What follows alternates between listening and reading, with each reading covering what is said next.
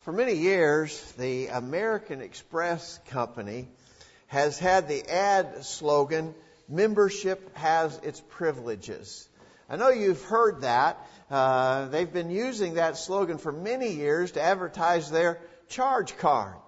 But they try to suggest to you that it's more than a charge card. It has privileges. You'll be a member of this business if you have an American Express card, and there are privileges associated with that.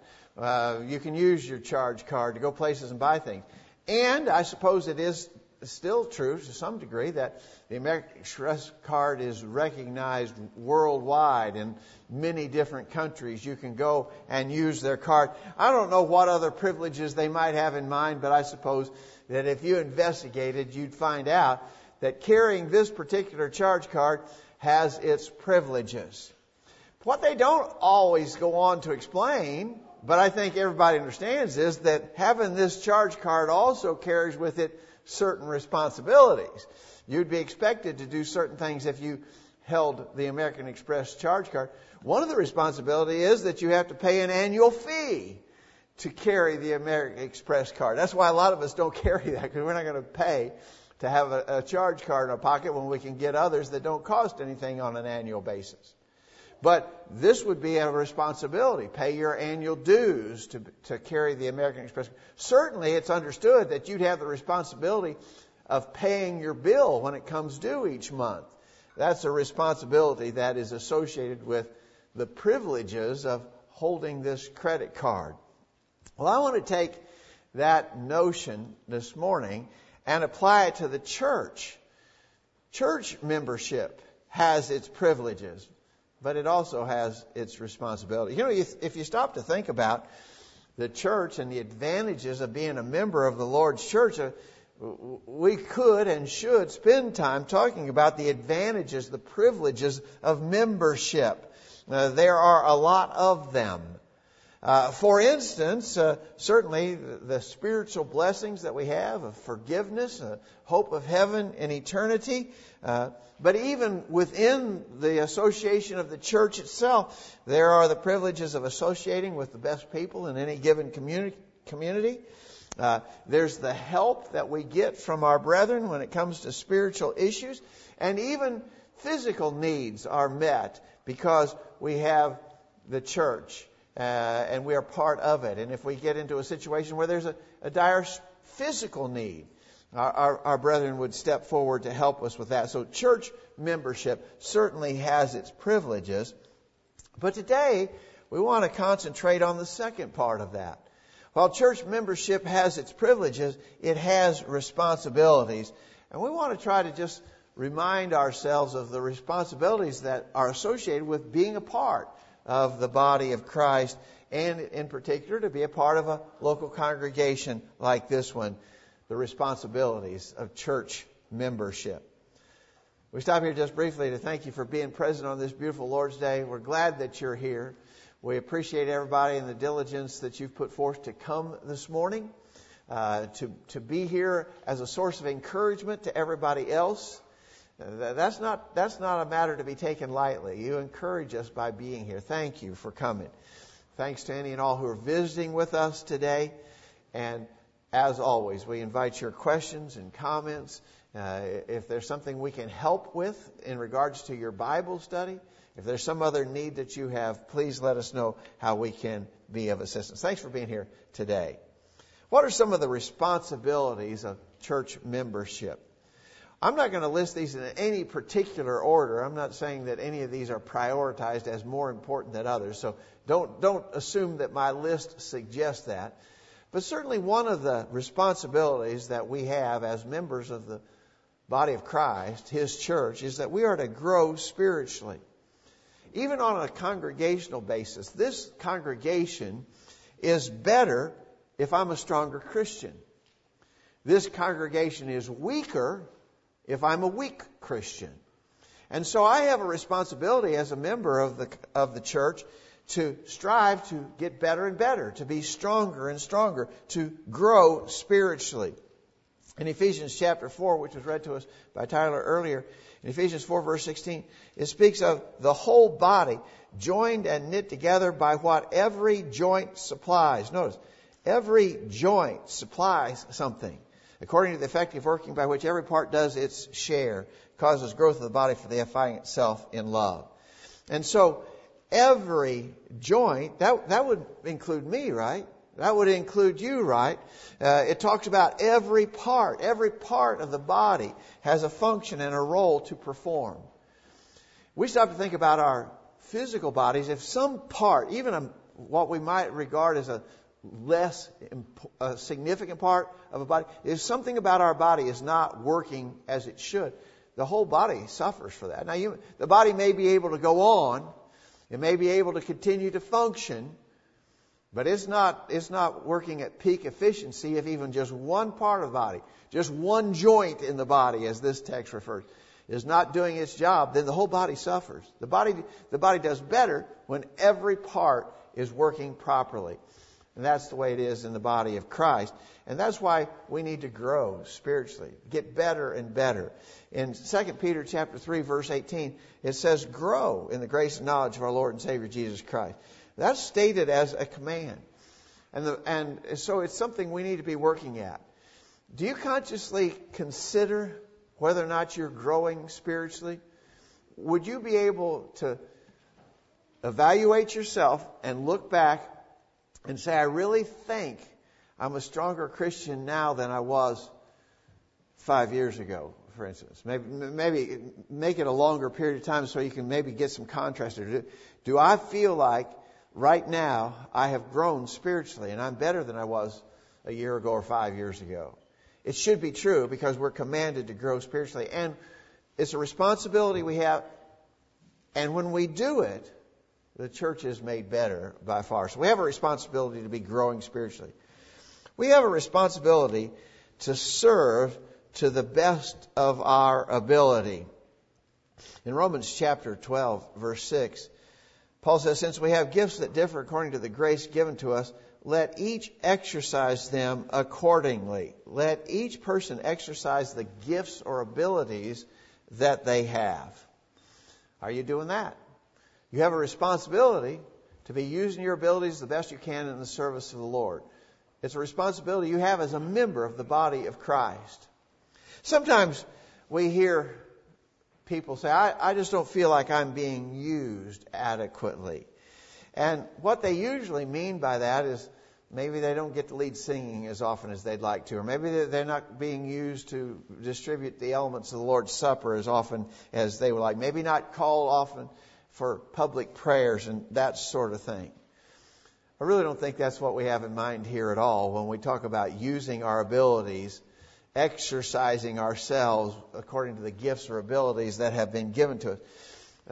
Certainly, it's a privilege and an honor to be able to be used in the public assemblies, but that's not the main thing, right? That's not the big deal. Using our abilities in the service of the Lord goes way beyond that. And if you stop to think about it, it's my job to see that I'm being kept busy spiritually. It's my job to see that I'm working hard in the kingdom. A lot of times when people complain, I don't feel like I'm being used adequately, they suggest it's somebody else's job to put me to work. No, it's my job to be working. It's my job to be kept busy in service to God, and I need to be working to the best of my ability. It's a responsibility that we have as members of the body of Christ. We have the responsibility to set a good example in the community. We talk about this quite a bit, and I think it's so very important. It's not always the case. Christians do not always set a noble and worthy example in the community round about.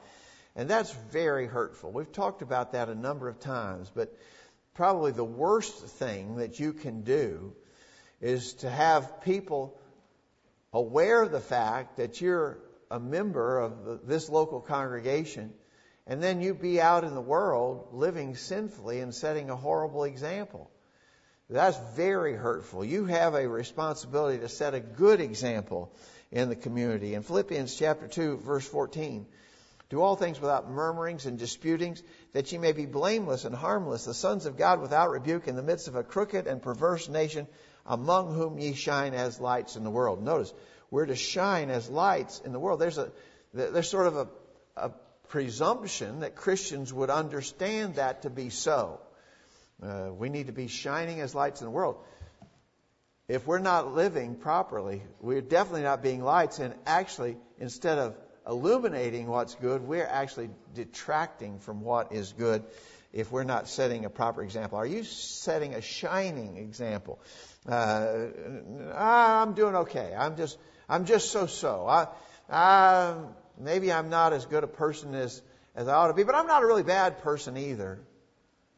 That's not what this is saying. This is not saying be a mediocre citizen in the community. This is saying shine as lights in the world. It ought to be obvious, and people who associate you should be able to recognize that you are a servant of God and that you're living that way, that that's the guiding principle of your life. Set a good example in the community. I suggest that we have a responsibility in the church to submit to others. And unfortunately, this sometimes becomes a huge problem in local churches.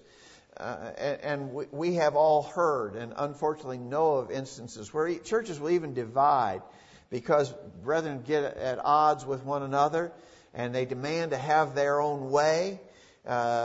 Opinions, petty issues sometimes divide whole congregations.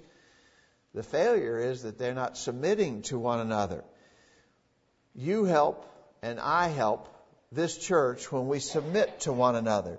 In 1 Peter chapter 5, verse 5, it says, all of you be subject one to another. Be clothed with humility, for God resisteth the proud and giveth grace to the humble. We're to submit to one another.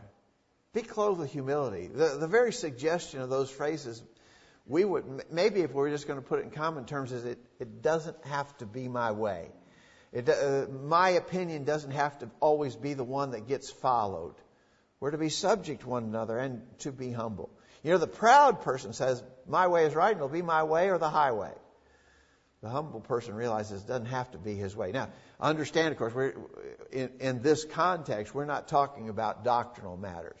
In doctrinal matters, it's not my way or your way either. It's the Lord's way, right? In matters of faith and doctrine, we have to follow the Lord's will. But in matters of judgment, as they are applied in our working together in the local congregation, we need to be humble. We need to be subject one to another. And it doesn't have to always be my way or else, because that kind of a mindset hurts the church, and we have a responsibility to do differently. And in close conjunction with that, we have a responsibility to strive for peace with our brothers and sisters in Christ. And I want to emphasize the word strive, suggesting the idea that we have to work at it. Churches that are at peace don't stay at peace accidentally. Peace is something that we set as a priority, and we work for it. We don't just assume it's going to be okay. We work. And when there's any threat to the peace of the church, we address it. We take steps to remedy any potential breach that might exist in the local congregation. Again, unfortunately, we've all known of places where that's not the case. And we've even known some brethren who almost seem like they enjoy having division and strife and controversy. That's just wrong. We're to work and strive for peace with our brothers and sisters. So in the moment where peace may seem to be at jeopardy, what we want to do then is address that. Work to maintain peace. Ephesians 4, verse 1, I, therefore, the prisoner of the Lord, beseech you that you walk worthy of the vocation wherewith ye are called, with all lowliness and meekness, with long suffering, forbearing one another in love, endeavoring to keep the unity of the Spirit in the bond of peace. And so we've got to be willing to put forth the work that it takes to have peace in the local congregation. It's a responsibility. It's a job. It's an assignment we have. We need to watch out for the well-being of our brethren. We have a responsibility one to another in the church. Let me ask you a question. And I'm not trying to put a guilt trip on anybody by asking this question, but it helps us in regards to evaluating where we stand here. Do you know all the members of this local congregation? You know, this is not an enormously large congregation. It's not that difficult to know everybody by name, to know something about their life, their circumstances, their family, their work. You know everybody? Do you know everybody by name? Do you know something about everybody? Are you aware of what's going on with them and how you could be of assistance to them in one way or another? You know, we have a responsibility to do that. And we need to be, how can I watch out for you if the fact of the matter is I don't even really know you? I barely know your name. Maybe I don't even know your name. How can I be watching out for you if I'm so unfamiliar with you? This speaks of the fact that we've got to develop and nurture relationships with one another so that we can be a help, watching out for one another. In Hebrews chapter 3, verse 13, but exhort one another daily while it is called today, lest any of you be hardened through the deceitfulness of sin. Notice the Hebrew writer suggests that there would be a daily interaction in this regard. The word exhort there in other translations is translated encourage. And so there's an expectation that on a regular, not just once a week, we go to church on Sunday morning. I see that guy. I'm not even sure what his name is. Is his name Joe or Tom? Oh, I can't remember for sure.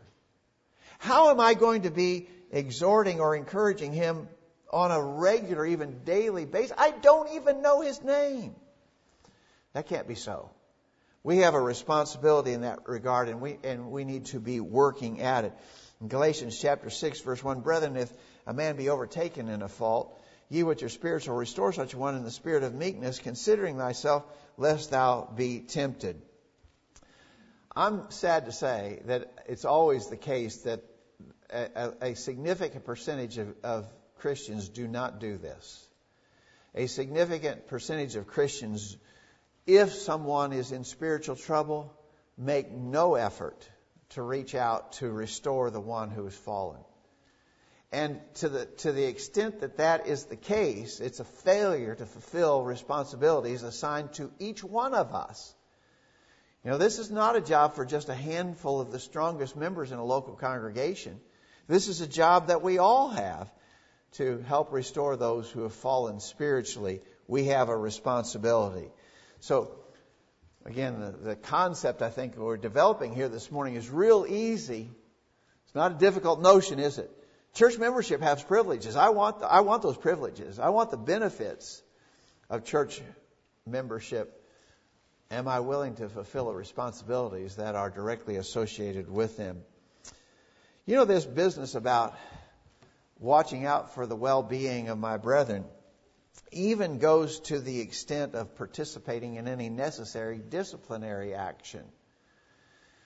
It's a sad thing, but it is necessarily true that sometimes a brother will fall, a brother or sister will fall away, and the church, as sort of a last-ditch effort, will take the step of church discipline or withdrawing ourselves from someone. Always, and I hope we all, and I think we all do understand, that's always a step taken as a extreme effort to make that person realize what a terrible lost condition they are in. So we don't take it out of hatred or spite. We take it out of love and concern. It is necessary. I don't know how often I talk to brethren in other congregations. They say, we never do that. I can't remember a time when we ever did that. That's sad. All right? That's really a sad thing, that churches are neglecting a straightforward command of the Scriptures in that regard. But I tell you what does happen, even in churches where this necessary step of disciplinary action is engaged. Sometimes I've been told by members, not here, I'm not talking about here, but I've been told members just say, they can do that if they want to. I'm not going to participate in that. I'm not going to have any part of that. I'm going to keep associating with that person. That's not right. That's not fulfilling responsibilities. It's a direct violation of the commands of Scripture. If we love people, and if it gets to that point, our love for them should say, I'm going to take this unpleasant step of disassociating socially from these people because I want to see them saved in eternity. 2 Thessalonians 3, verse 14, if any man obey not our word by this epistle, note that man and have no company with him, that he may be ashamed. Yet count him not as an enemy, but admonish him as a brother. That's just one of the passages among others in the New Testament that teach us about this certainly unpleasant, but unfortunately sometimes necessary step. And if I'm watching out for the well-being of my brethren, I'll even go to that extent if it's necessary to try and restore them. I have a responsibility to be simply in the assembly, to be present when the church meets. I told you when I started this list is not in any particular order of priority, but you've got to put that somewhere on the list. Such a simple thing, but I have a responsibility to be faithful in attendance. It's so necessary. I hope we all realize, I'm sure that we do. Do you realize what happens when you're not here?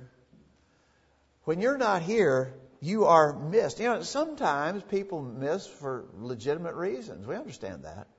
But even when people are gone for some legitimate reason, it's kind of discouraging to look to their normal spot and see that they're not, oh, I know where they are. They're home with a sick child, or I know where they are. They're off on vacation, and I'm sure they're worshiping with some brethren in that vacation spot where they are on this given time.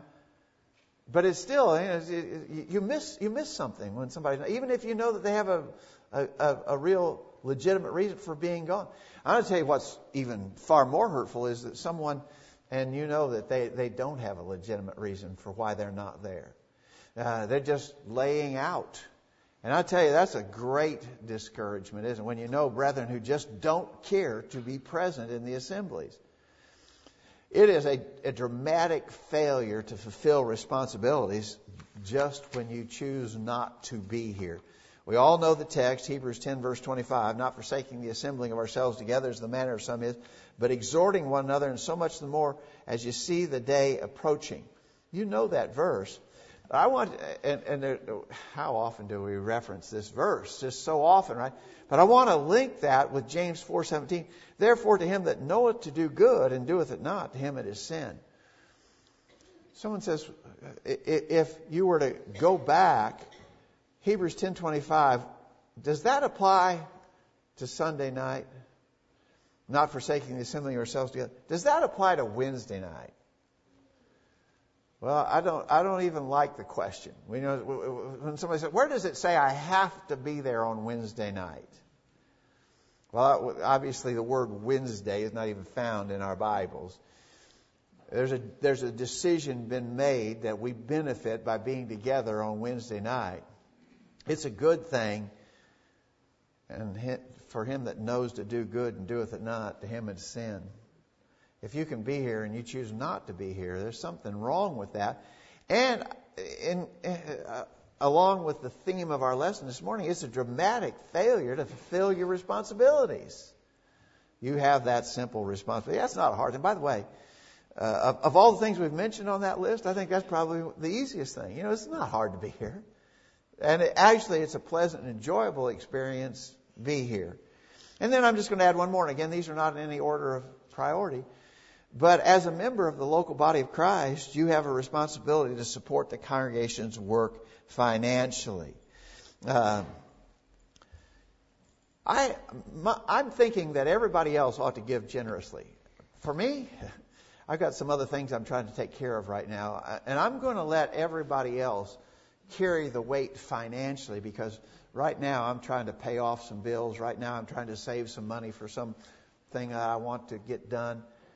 And so I'm kind of expecting you all to carry the load, because right now I'm not prioritizing giving. It's not high up on my list.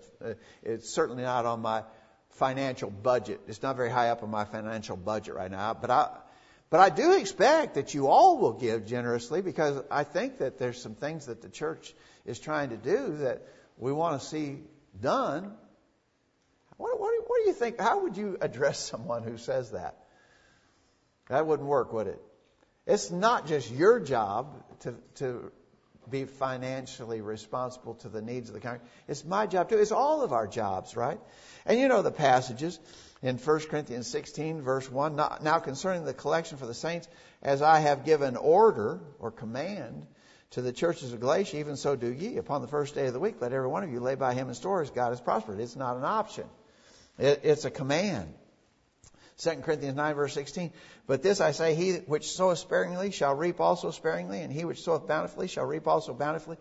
Every man according as he purposeth in his heart, so let him give, not grudgingly or of necessity, for God loveth a cheerful giver. You know, all that we've ever said about giving is still the same. Are you giving? And in the process fulfilling your responsibility to the church? Do you evaluate your giving? Do you think about your status financially and adjust your giving accordingly? So you're making way more than you were making 10 years ago. Are you giving way more than you were given 10 years ago? And it all goes, doesn't it? As we've been prospered, as we've purposed in our heart, we're to give. And that's a responsibility that we all have as members of the local congregation.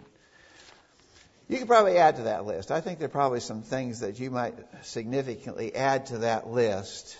But those are some things that we just all need to be reminded of.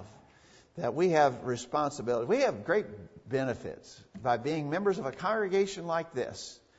You know, when and all of us have the experience to do this from time to time. You go away and you're traveling maybe and you visit some congregation. How often when you have visited another congregation do you think, man, I'm glad I get to be a member at College View? You should do that from time to time. It's a good exercise. I'm glad that I get to be here. There's privileges, there's benefits, great benefits. But don't forget that in association with those benefits, there are responsibilities, and we all need to be working to fulfill them. Thanks for listening. We hope it's encouraged us all as we work together in this local body of Christ. We're going to sing a song of invitation. As we sing the song, if you have some need that needs to be met spiritually, we'd be anxious to assist you. If that means initially obeying the gospel plan of salvation, please do that. If you need more information, say so. If you've never become a Christian through hearing, believing, repenting, confessing, being baptized, if you have a need to do that and are ready to make that step, we'd be anxious to assist you. We're glad to study with you. If you're a Christian in need of the prayers of the saints, let us know how we can help while we stand and sing.